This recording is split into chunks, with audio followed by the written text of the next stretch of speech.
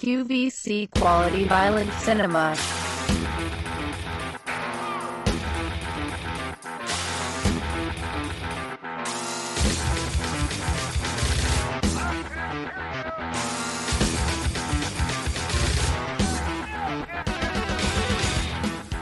Hello everybody, this is the third episode of Quality Violent Cinema. This is your host Ian with your other host Christian. And we have two special guests with us today, our significant others. Starting over here is Presley Bracken. And over there is Amanda Taylor, Christian's girlfriend. And we are going to be talking about the female perspective in horror films. We're going to be mentioning a lot of the extreme stuff and even some mainstream stuff. We're going to go over kind of the whole spectrum of it, kind of how women are represented in horror movies. And we're going to be talking to our two female guests about what they think about it, so we're not just mansplaining the whole time. So we're going to begin this episode kind of by going through, we all kind of picked some female characters in different categories, starting off with strong female leads. The first one is going to be strong female leads. Then we're going to talk about women that made the transition from weak to strong characters. So maybe started off as the damsel in distress and ended with being the final girl. And then we're going to talk about characters that were weak the whole movie, that never really got that final girl, that strength, and maybe they needed to be protected the whole time. But we'll get into it. So first, let's bring up the strong female leads. Let's start with my wife, Presley. What do you got? So for this category, I picked The Silence of the Lambs with Jodie Foster as the main lead. For me, that whole movie is just kind of explaining like a female in a male-dominant job, so to speak. So she's training to be in the FBI, and throughout the whole perspective, you know, you have all the male eyes on you, and that's kind of what the director was going for, to try and make you put yourself in her position, so to speak. So throughout the whole thing, she knows she has something to prove. So she doesn't really have time to doubt herself, and she really has to just put her best foot forward throughout the whole thing. And there are times where she does kind of get a little tripped up, but, you know, she has a psychiatrist, cannibal, kind of analyzing her, trying to get into her brain a bit. But, you know, throughout the whole thing, she perseveres, and she ends up, you know, killing the dude. That's a great pick. And I think that's really important to talk about, like how in the 90s, female roles got a lot stronger with movies like Scream and stuff. So how about you, Amanda? So my pick is Samantha from The House of the Devil. And I chose this because it's a little mainstream and a little underground. Samantha is posed to do a babysitting job with a family, and then she finds out that the family that she was to babysit for is actually satanic ritualist, and they were looking for a female to breed with, basically, and the original family was killed, and in the process, Samantha's friend is murdered, and she discovers all of this as it's falling by the wayside throughout the evening. And Samantha takes it into her own hands to kind of do something about it. And so she ends up murdering the family in order to free herself, and wakes up in a hospital bed. And so she came out the strong female in this movie. That's a really good pick, and I love that movie. Have you seen that, Presley? I have not, no. Oh, it's a cool one. It's a kind of a slow burn, but like it's creepy all the way through for sure. Yeah, and it's one of those ones they make to seem like it was made earlier than it was. Yeah. Yeah, I think even down to like the Coke can that she's drinking out of or something. They like used an old Coke can. How about you, Christian?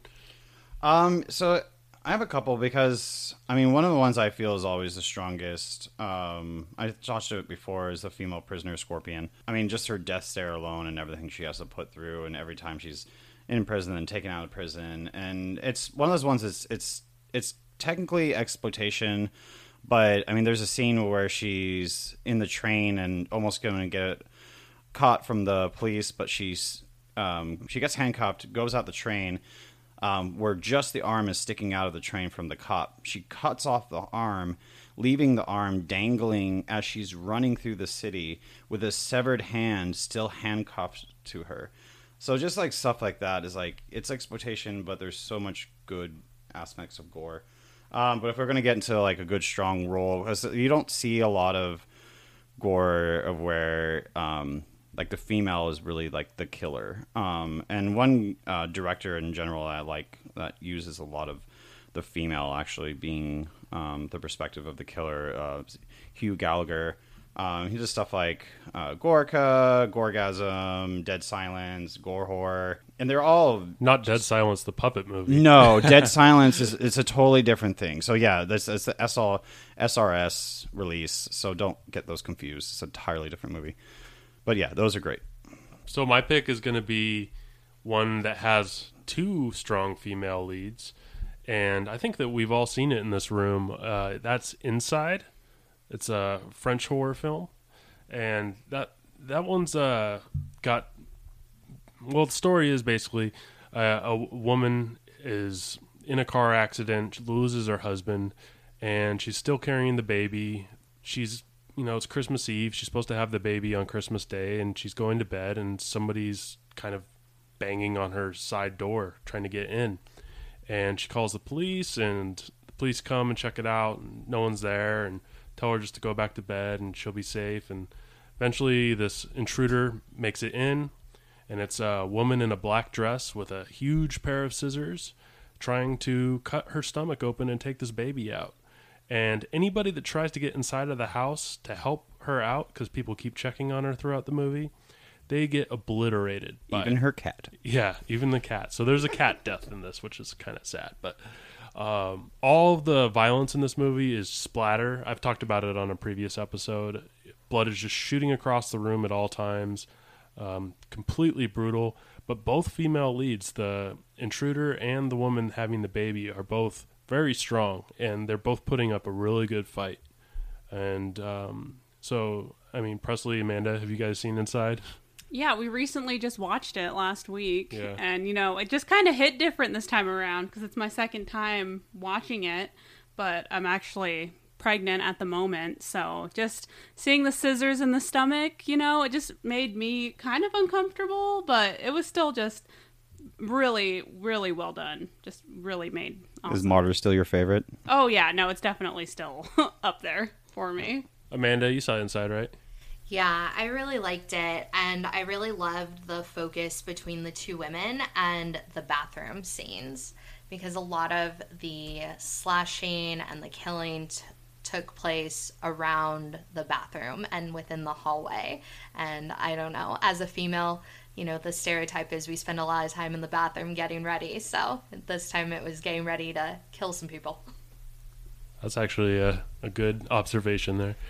Presley, I have a question for you. Since you are pregnant right now and watching Inside, did you feel that primal fear that the main character could have been going for, and how important it was for her to protect her unborn during that time? Oh, definitely. Just trying to put myself in her shoes. I think we all would react very differently in that situation. And her first instinct is kind of to just run and try to figure out what's going on. Because, at that point, she's really looking for things to protect her. And she's in the bathroom. So, she grabs these chopsticks and she tries to attack and she ends up murking her mom. So, yeah, I mean, it's just every situation's going to be different, That scene with the mother, I gasped so hard because I was like, oh no, not her mom. I know. It's fucked up. To add killing your mother on top of all the other tragedy in the film, it's And it seemed like their relationship was kind of strained. So in my head, I was like, I wonder if she felt that bad about it. And then if you pay attention, the mother is the only female that gets murdered of all the people that come into the house. All the other characters that get murdered by the intruder. That's a dog on the floor, if you heard that in the background. But all the people that get killed are men. All these men are kind of trying to come to the rescue, come to the aid of the woman, and they're not lasting more than a few minutes in the house before they get taken out. So I found it interesting that, the men characters in this movie are also just weak. Even if they have weapons, they get taken out fast.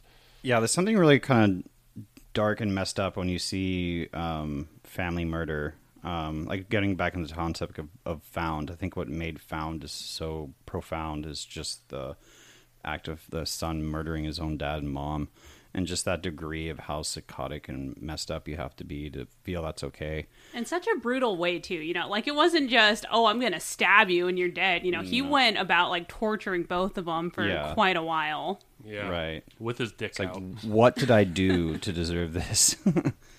All right, so we'll get into the next one. That's going to be female characters that started off weak, maybe the damsel in distress, and then work their way up to final girl status, the strong female character. And we can just kind of go in the same order. So start with Presley. So my pick for this one was Needy in Jennifer's Body, played by Amanda Seyfried. And for me, you know, you have kind of two women, and I don't want to say they're pitted against each other, but they're such complete opposites. You know, you have the main character, Needy, who is kind of a social outcast, so to speak, you know, except her best friend is like this beautiful, popular high school cheerleader, Jennifer, who's played by Megan Fox. And you can tell that, you know, her character doesn't feel as confident as her, doesn't dress as like sexy as her, isn't nearly as provocative. So then during the first act or whatever, they go to that bar and a bunch of people end up dying, and Jennifer gets sacrificed by this band. And they obviously didn't, you know, they needed to sacrifice a virgin, and Jennifer was not. You know, she goes about throughout the whole movie talking about how she's pretty sexual and kind of trying to score with the band. And pretty much Needy kind of picks up on what's going on. She's like, "Oh my God, you're killing people," and she's like, "No, I'm killing boys. You know, it's fine." And that's when she kind of starts to like kind of come out of her shell to try and stop Jennifer from killing all these people. And then especially when she goes after her own boyfriend. And in the end, you know, she is the complete opposite of who she was in the beginning, with some help of like being bitten by Jennifer, so some of that demonic possession kind of rubs off on her. And in the end, you know, she ends up killing her best friend, and then she ends up killing the band, essentially, in the end. And she avenges Jennifer. There we go. Oh, got it, yeah. I was really sad when they killed the band because they killed my man, Adam Brody. Oh, I know. It's my boy. How about you, Christian?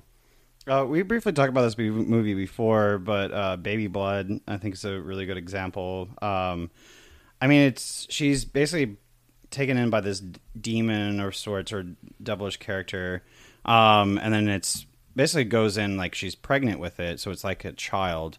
And at first, she's very like, I won't go to your ways, I will not submit or to what you want me to do. But then by the end of it, she's freely killing everyone, and you know, almost like gets off to it. And then even after the giving the birth of it, and you know, it's just, and there's actually a lot of theories of whether the whole time that she was just imagining it and going crazy, which I can see. Yeah, I haven't seen that one in a minute, but I did love it when I saw it. It was really gory, and it was really well made too.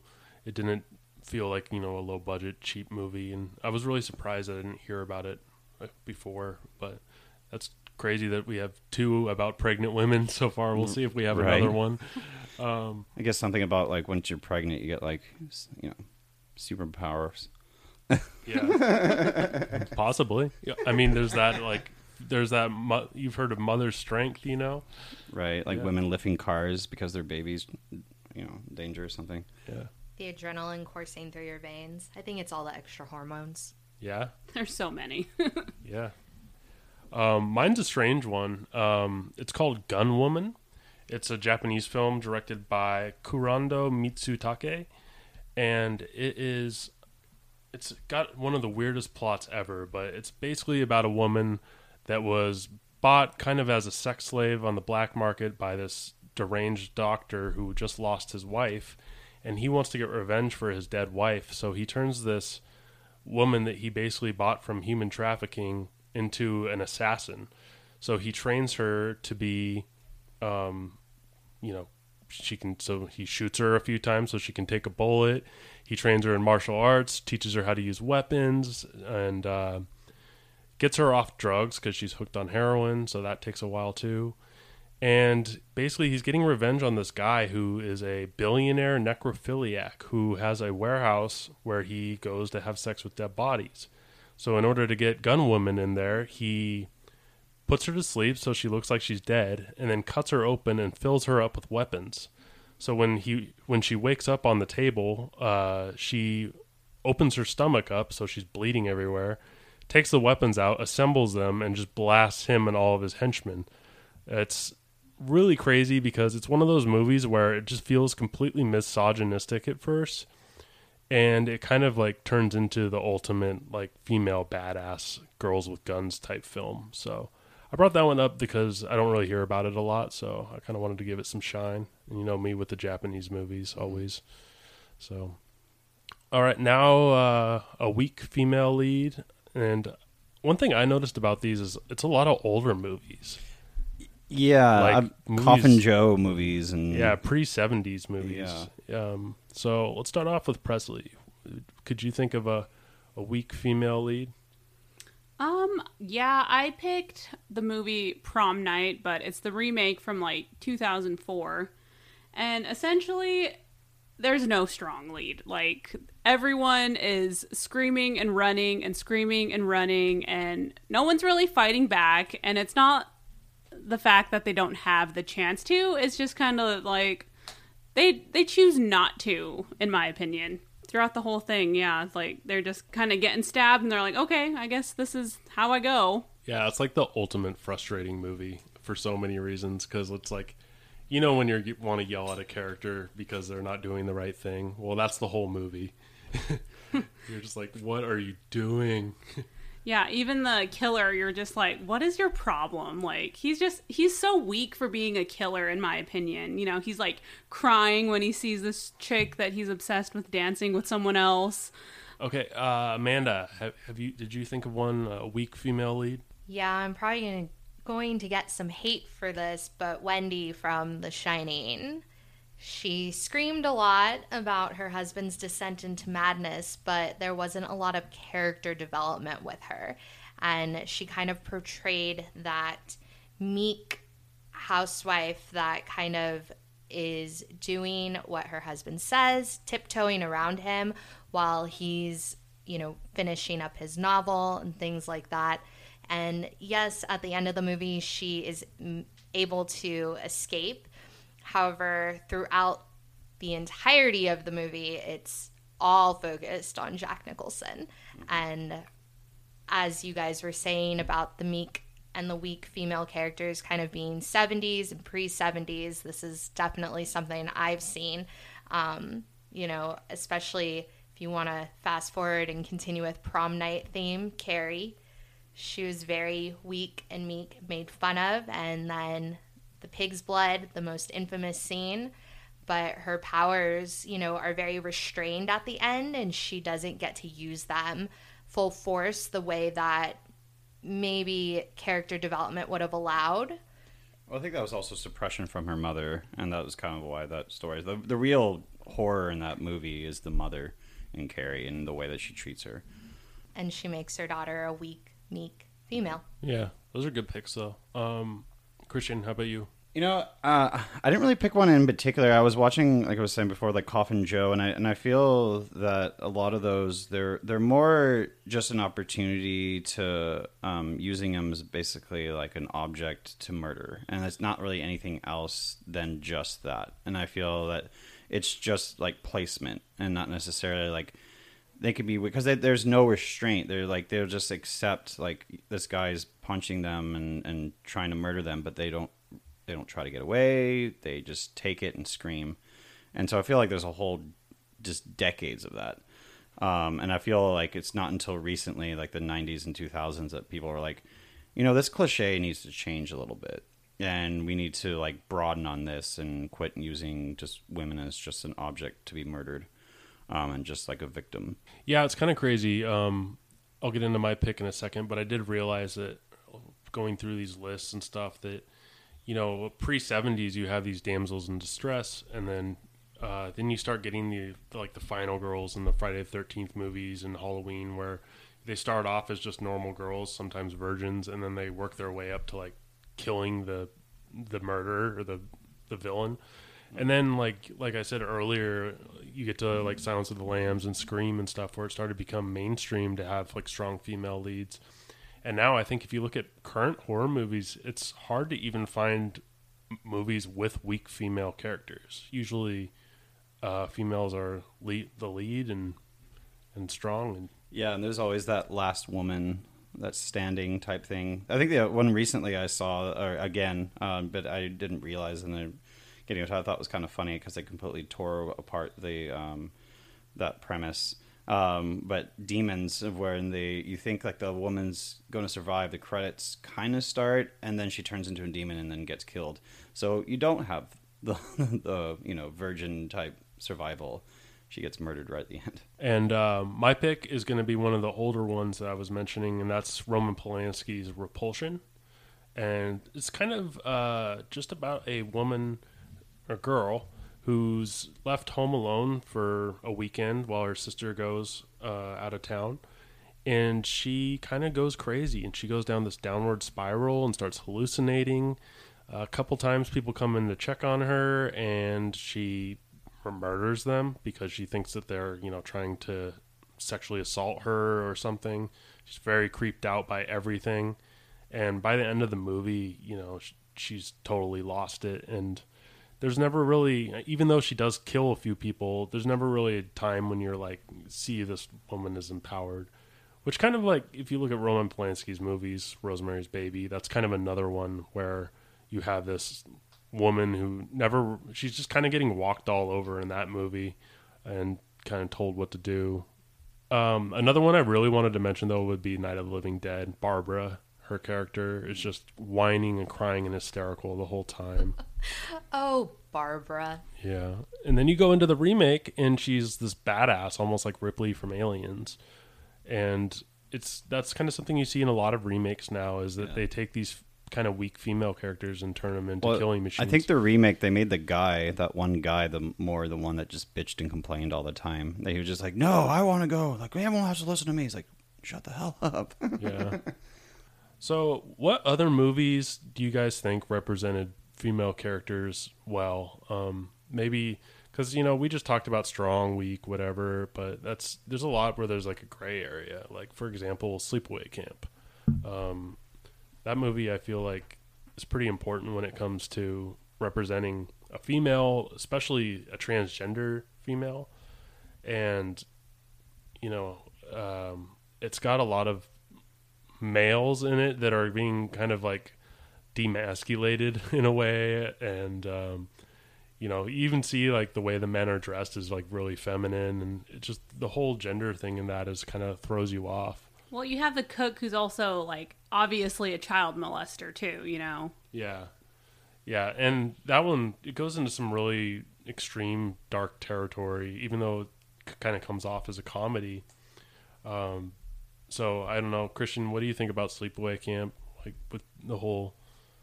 Yeah, it's definitely one that's... It stands out just because I was saying, like, being one of the first to really talk about or get into the topic of, transgender. And even though there's definitely, I don't think that film could be made today.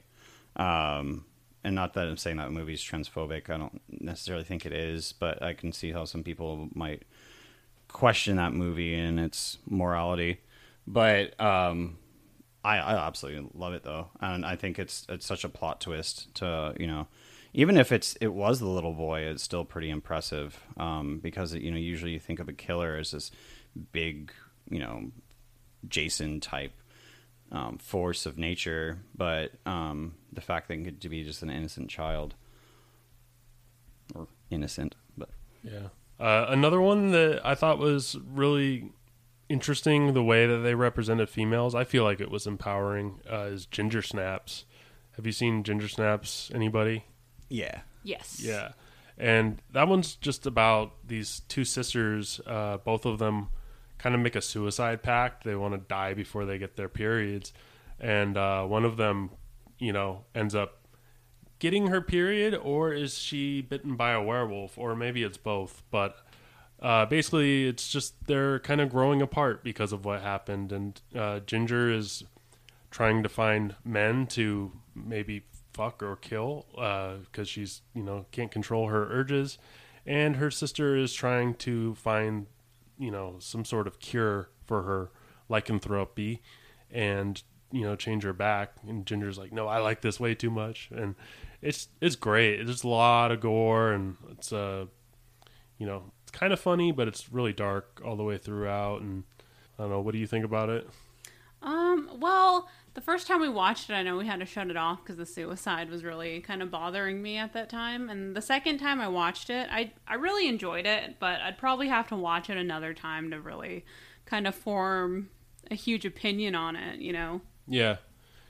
And we watched the sequel too, which was not as good, but it was that one was fun. It was entertaining, but the first one I feel like is very special. The second one kind of felt thrown together, but yeah. Christian, do you like that one? Yeah. No, it's been a while, but yeah. No, it's good. Another really good one was Excision. Have you seen that? Yeah. Yeah. Yeah, I love that John Waters is in that. Oh, yeah. I forgot he was in that. He's like the priest. He's the priest, like the priest that the mom wants him to get counseling from or whatever. Yeah, and it was pretty cool because I got to meet John Waters right around the time I watched that film, so it was kind of nostalgic to kind of see the movie and then meet him in person. Yeah, and that's just another one kind of about, a girl going into puberty and kind of all the complicated feelings and stuff that come along with that. And this girl is an outcast, and, she's having fantasies of murder and torture, and it's really glamorized. But she also wants to become a surgeon when she gets older, and she has really high ambition for that. But she goes about it all the wrong ways.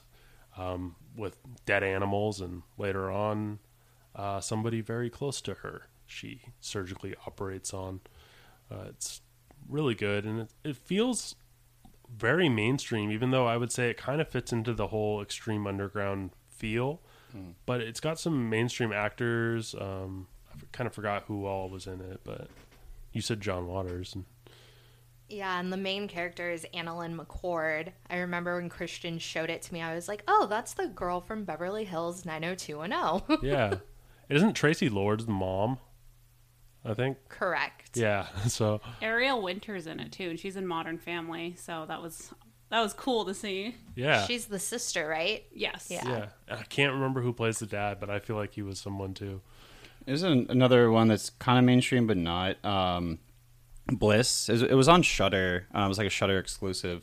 I wouldn't necessarily say she's like a strong female role, but it's definitely a main female role that exceeds really well in it. It's just she's basically like kind of like an artist that's trying to find inspiration, gets hooked into this drug of sorts that gets her basically craving blood, and the more that she craves this and the more drug induced that she gets, the closer she can get to finishing her painting. But it causes a lot of bloodshed in the process in order to finish this work. I love the film. She is nuts, and it's such an intense film. Yeah, visually, Bliss is amazing, and it's kind of like a psychedelic drug trip while you're watching it. There's so many different shots going on there. The cinematography was really amazing as well. Reminds me of something like Enter the Void. Yeah, I still want to see that. I see it on Shudder all the time, but I didn't know it was good, so cool. Another one that we saw was Becky, that came out last year, which is about a really young girl kind of going on a trip with her dad, and some convicts break in, and one of them is Kevin James. This Paul Blart, you all know him and love him, and he actually plays a Nazi in this, and he has, at first he tries to come off as like, oh hey, I'm kind of lost, I need some help, and then he kind of just gets super weird with it, takes off his hat, and he has a huge swastika on the back of his head, so everyone's pretty much like, oh, we're kind of fucked right now. And he broke out of prison with all his inmates too, and they're looking for this key that they never tell you what the key is for, but to them it's really valuable. They need it. And Becky ends up finding it, and she has it, tied around her neck. And the cool thing is, she sees all this stuff happening because that character is going through a lot. Her mother just passed away, and her dad is moving on, and it was supposed to just be them at this cabin, and he brings his new girlfriend. So she has all that teenage angst going on. And essentially, she sees them kill her father, so she's out for some blood in this movie. And it's really cool because the gore is really cool. You wouldn't expect that from a 13-year-old. It's really crazy because she just goes like on a full-on massacre mode, almost Home Alone style, because she's like setting traps. And yeah, she kills this dude with like some colored pencils. It's fucking awesome. Yeah, it's hilarious, but it's brutal too. Another quick one I wanted to bring up was Eyes of My Mother, which came out in 2016. It's a black and white film, kind of like a female version of Ed Gein. She's just this girl who's, her parents passed earlier, and she's really into surgery because her mother was a surgeon, and she kind of starts, working on animals, and that progresses to humans as she gets older. And she's just kind of seducing people to come over, or just getting people to come over and kind of taking them out. And she just has no emotions, and I really thought that it was a really cool female role because, she's the female version of, an Ed Gein or maybe even a Dahmer. They kind of combine a lot of serial killers into one. And it has a really classy feel to it. But at the same time, you get into some really nasty, like, exploitative parts too. So it's kind of a hidden gem, but it's worth checking out. I'm sensing a theme amongst the surgeons and being interested in surgery at a young age into your teenage years between that movie you just mentioned and Excision. Yeah. Yeah, and then there's also like American Mary, which is I'm not a big fan of it, but it's about a girl or woman that kind of gets into body modification. She wants to be a surgeon, but she can't get her surgeon's license, and she gets into the underground body modification scene and starts, helping people. She connects some women as Siamese twins, two twin sisters that want to be Siamese twins. And, she chops people's legs off because they want to be amputees, and it kind of gets out of hand. But yeah, I think there's a lot of like female surgeon stuff if you kind of look deep into it. Yeah, I'm a little scared because if you asked me what I wanted to be when I was in 4th grade, it was a surgeon. Hello, nurse. Did you practice on animals and stuff? Just my Barbies. All right. I think that's healthy. So let's switch it up a little bit, unless you guys have any other movies you'd like to bring up. Oh, yeah. Yeah. So, like, about, how a lot of these remakes have, like, a female lead in the original, but she's not so strong. And then when you get into the remake, they switch it up and make her a badass. So, like, the Texas Chainsaw Massacre. Even the new Pet Sematary, which I can't stand, but they totally made the little girl more of a badass. Oh, yeah, totally. She's like this evil, weird little person now. Mm-hmm. And I don't know. I can't remember Texas Chainsaw. Can you explain that a little bit better? The 2005 one? Yeah. Yeah, so it's Jessica Biel as the main character. So it's kind of the same story, cruising around with her buds. They're going to a concert, and they pick up this hitchhiker who's been through some shit. She kills herself in their van. And, it's kind of following the same story, but they made everyone have their own little character. Like, people are together, whatever, and everyone is getting picked off one by one. But what is cool is that they make her a fighter in this one. So, she, instead of, scream and run, like kind of what I get from the first one, they kind of give her more of a backbone, so to speak. Yeah, Sally is like the ultimate weak female lead character in the original one, so it's good that they kind of beefed it up. I'm not a huge fan of that movie, but I think they definitely did some cool stuff. So. Yeah, like she squares up with Leatherface, and that's pretty fucking cool, in my opinion. And then I remember like Texas Chainsaw 3D kind of had a strong female lead too, but it's we don't talk about that very movie, cringy. Though. Insert do your thing, cuz. Do your thing, cuz. Yeah, there's very few 3D horror movies that I'm like absolutely in love with. Yeah, My Bloody Valentine was okay. Yeah. And Like the Dracula 3D is absolutely awful. Like one of the worst Dario Argento films ever. what about the Piranha movies? Piranha 3D and Piranha 3DD. 3DD? Yeah. And Double D. Nurse 3D is really good too. So do you guys want to hear some facts about women in slasher films? Sure do. Yeah. All right, so I found a pretty cool study by Molitor and Sapolsky. They studied slasher films from 1980 to 1993, and it showed that, quote, it takes women twice as long to die as men in these films, and that females are shown in terror for obviously longer periods of time than the males. They also got to do some ratios with this study, and they found that the mixture of sex and violence in films of the 1980s versus those in the 90s, the films in the 80s contained on average 9.3 instances of sexuality, and 3.1 of these instances were linked to violence. However, the number was lower in the films of the 90s. So it kind of goes along with what you guys were talking about earlier, where you mentioned that women in films from the 70s, well, the 80s, 70s, and early on, you know, they were kind of characterized as weak and victims. And then in the 90s and the 2000s, we saw the female victim be the anti-victim and just kind of end up being the hero.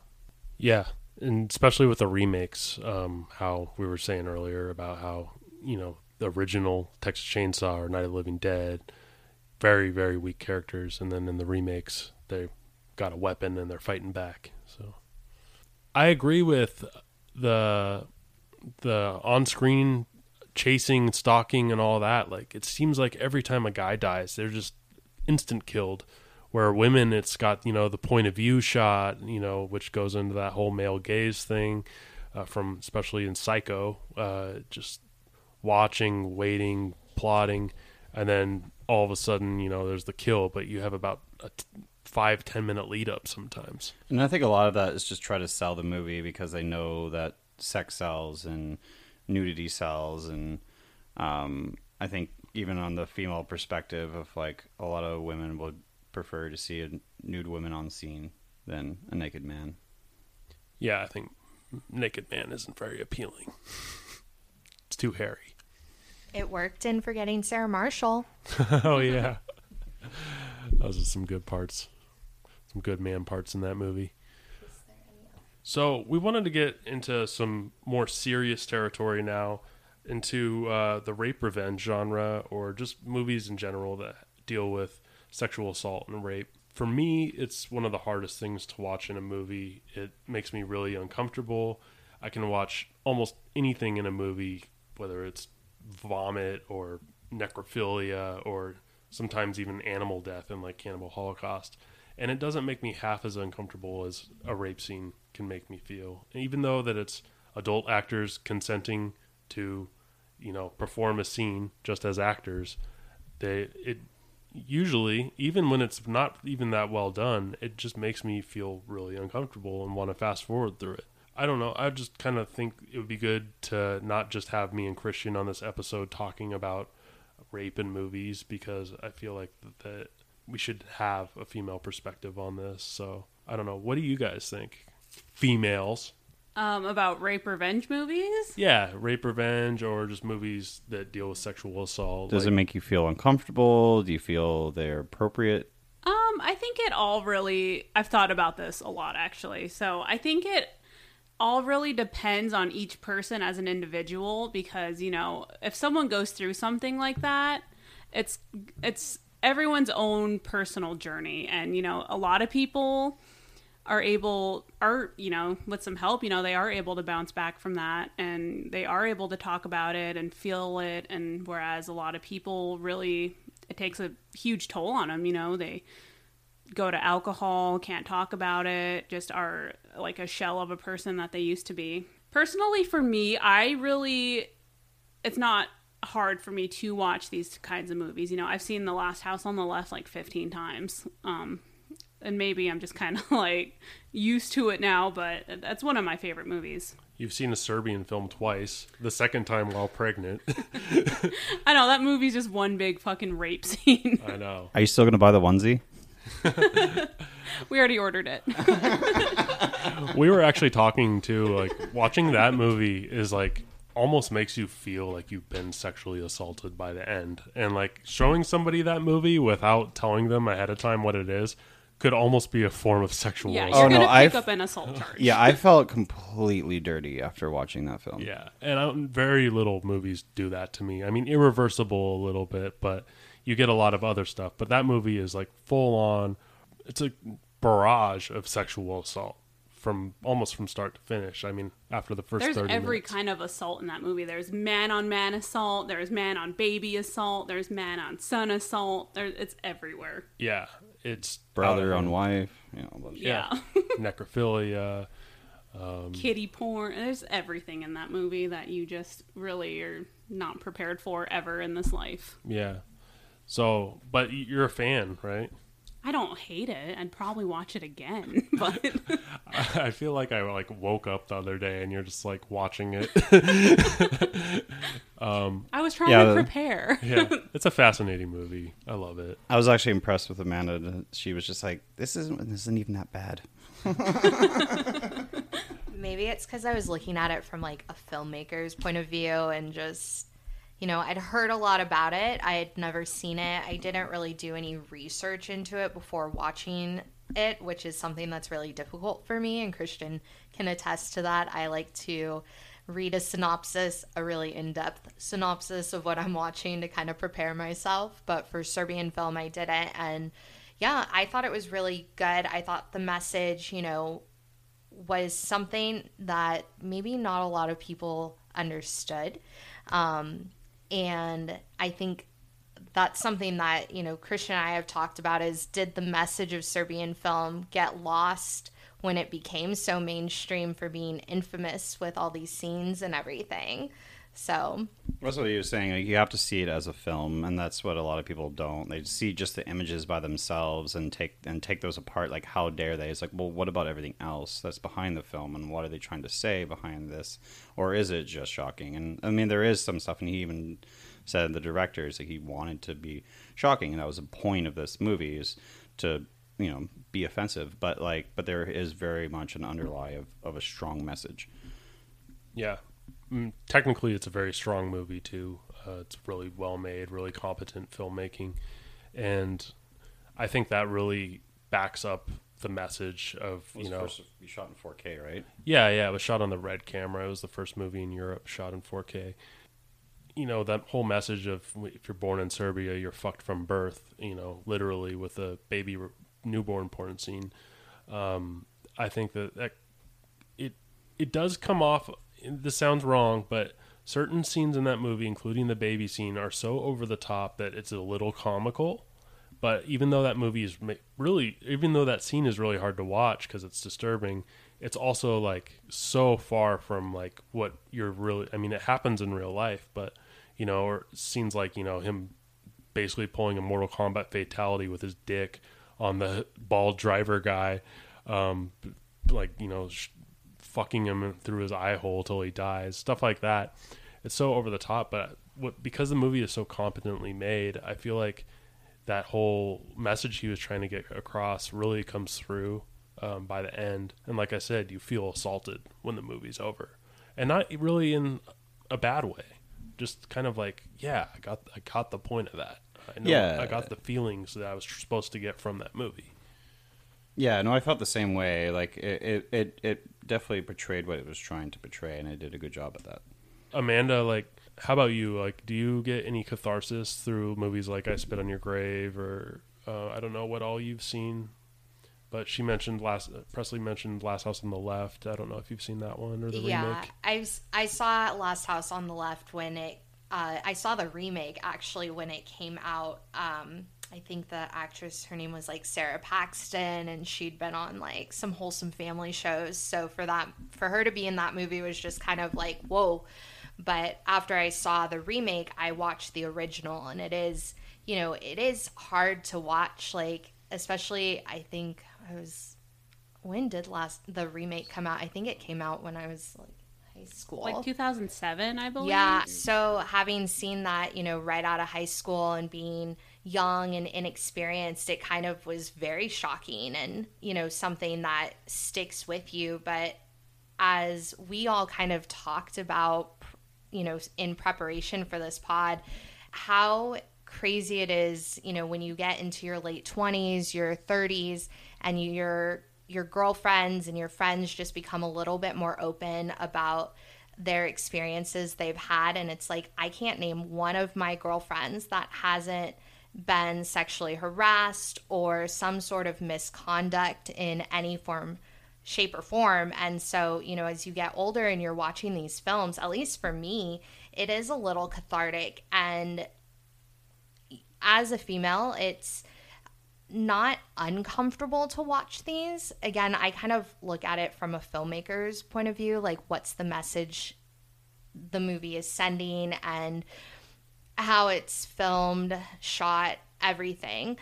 But for me, it's a little more difficult to watch films that have abuse towards males versus females. It makes me a little uncomfortable, and that's probably because, we're not used to seeing men in a submissive portrayal in films. Yeah, it's weird with male sexual assault too, because it like always ends up being like in prison, or you have like Deliverance with the squeal like a piggy scene, and sometimes and then kind of like with real life, I think a lot of men, their abuse and trauma stems from when they were children, because a lot of that's when men are at their most vulnerable, and it's when they're taken advantage of, like, by the scouts or by priests and stuff like that. So you have movies like Sleepers, and which is a very mainstream version of that. But I think Sleepers did a really good job as a rape revenge movie,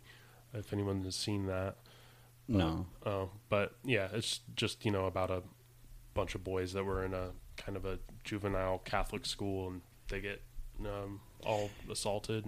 Yeah, that is definitely something like you see, and I think like a lot of people are like, well, men can't really have a lot of opinions on this because it's not readily happened, or they don't have a leg to back off because they can't put themselves in the shoes of being raped by a woman. But men, like he was saying, can be raped, and not to get too personal, but I've had situations where I've been taken advantage from another male.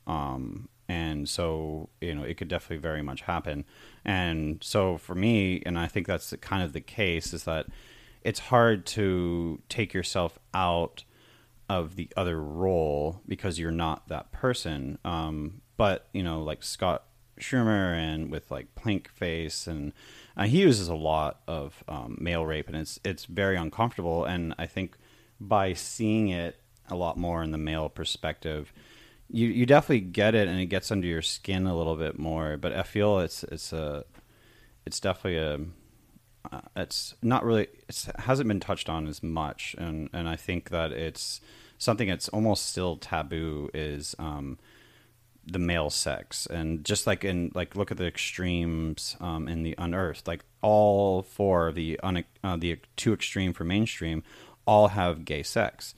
And so is that our newest taboo? Is that our last, taboo is gay sex and gay rape? And it's an interesting topic. My mind just jumps to American History X, and I know that's not a horror movie, but it had a very uncomfortable rape scene in it. Yeah, definitely. Yeah, agreed. Like I said earlier, it's like men always experience this, and usually by institutions such as prison or Catholic school or Boy Scouts or something like that.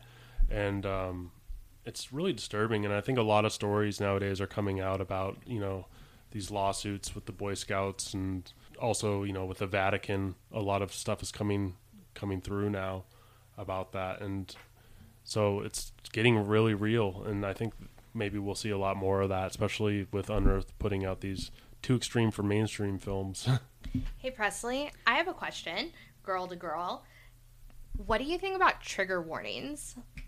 Ooh, I appreciate them, actually, and it's just in the more recent years and times where I'm actually seeing a lot, like in movies and TV shows and whatnot. I watched The Handmaid's Tale, and if you know anything about that, you know that women are being sexually abused in pretty much every episode. And I do appreciate that in the really dark, rapey ones, they're like, hey, this has some stuff in it that is going to make you uncomfortable. And I think a lot of people who have been in situations like that really do need that little warning, and just kind of, if they can't support that episode, then that's fine, So I appreciate them. Agreed.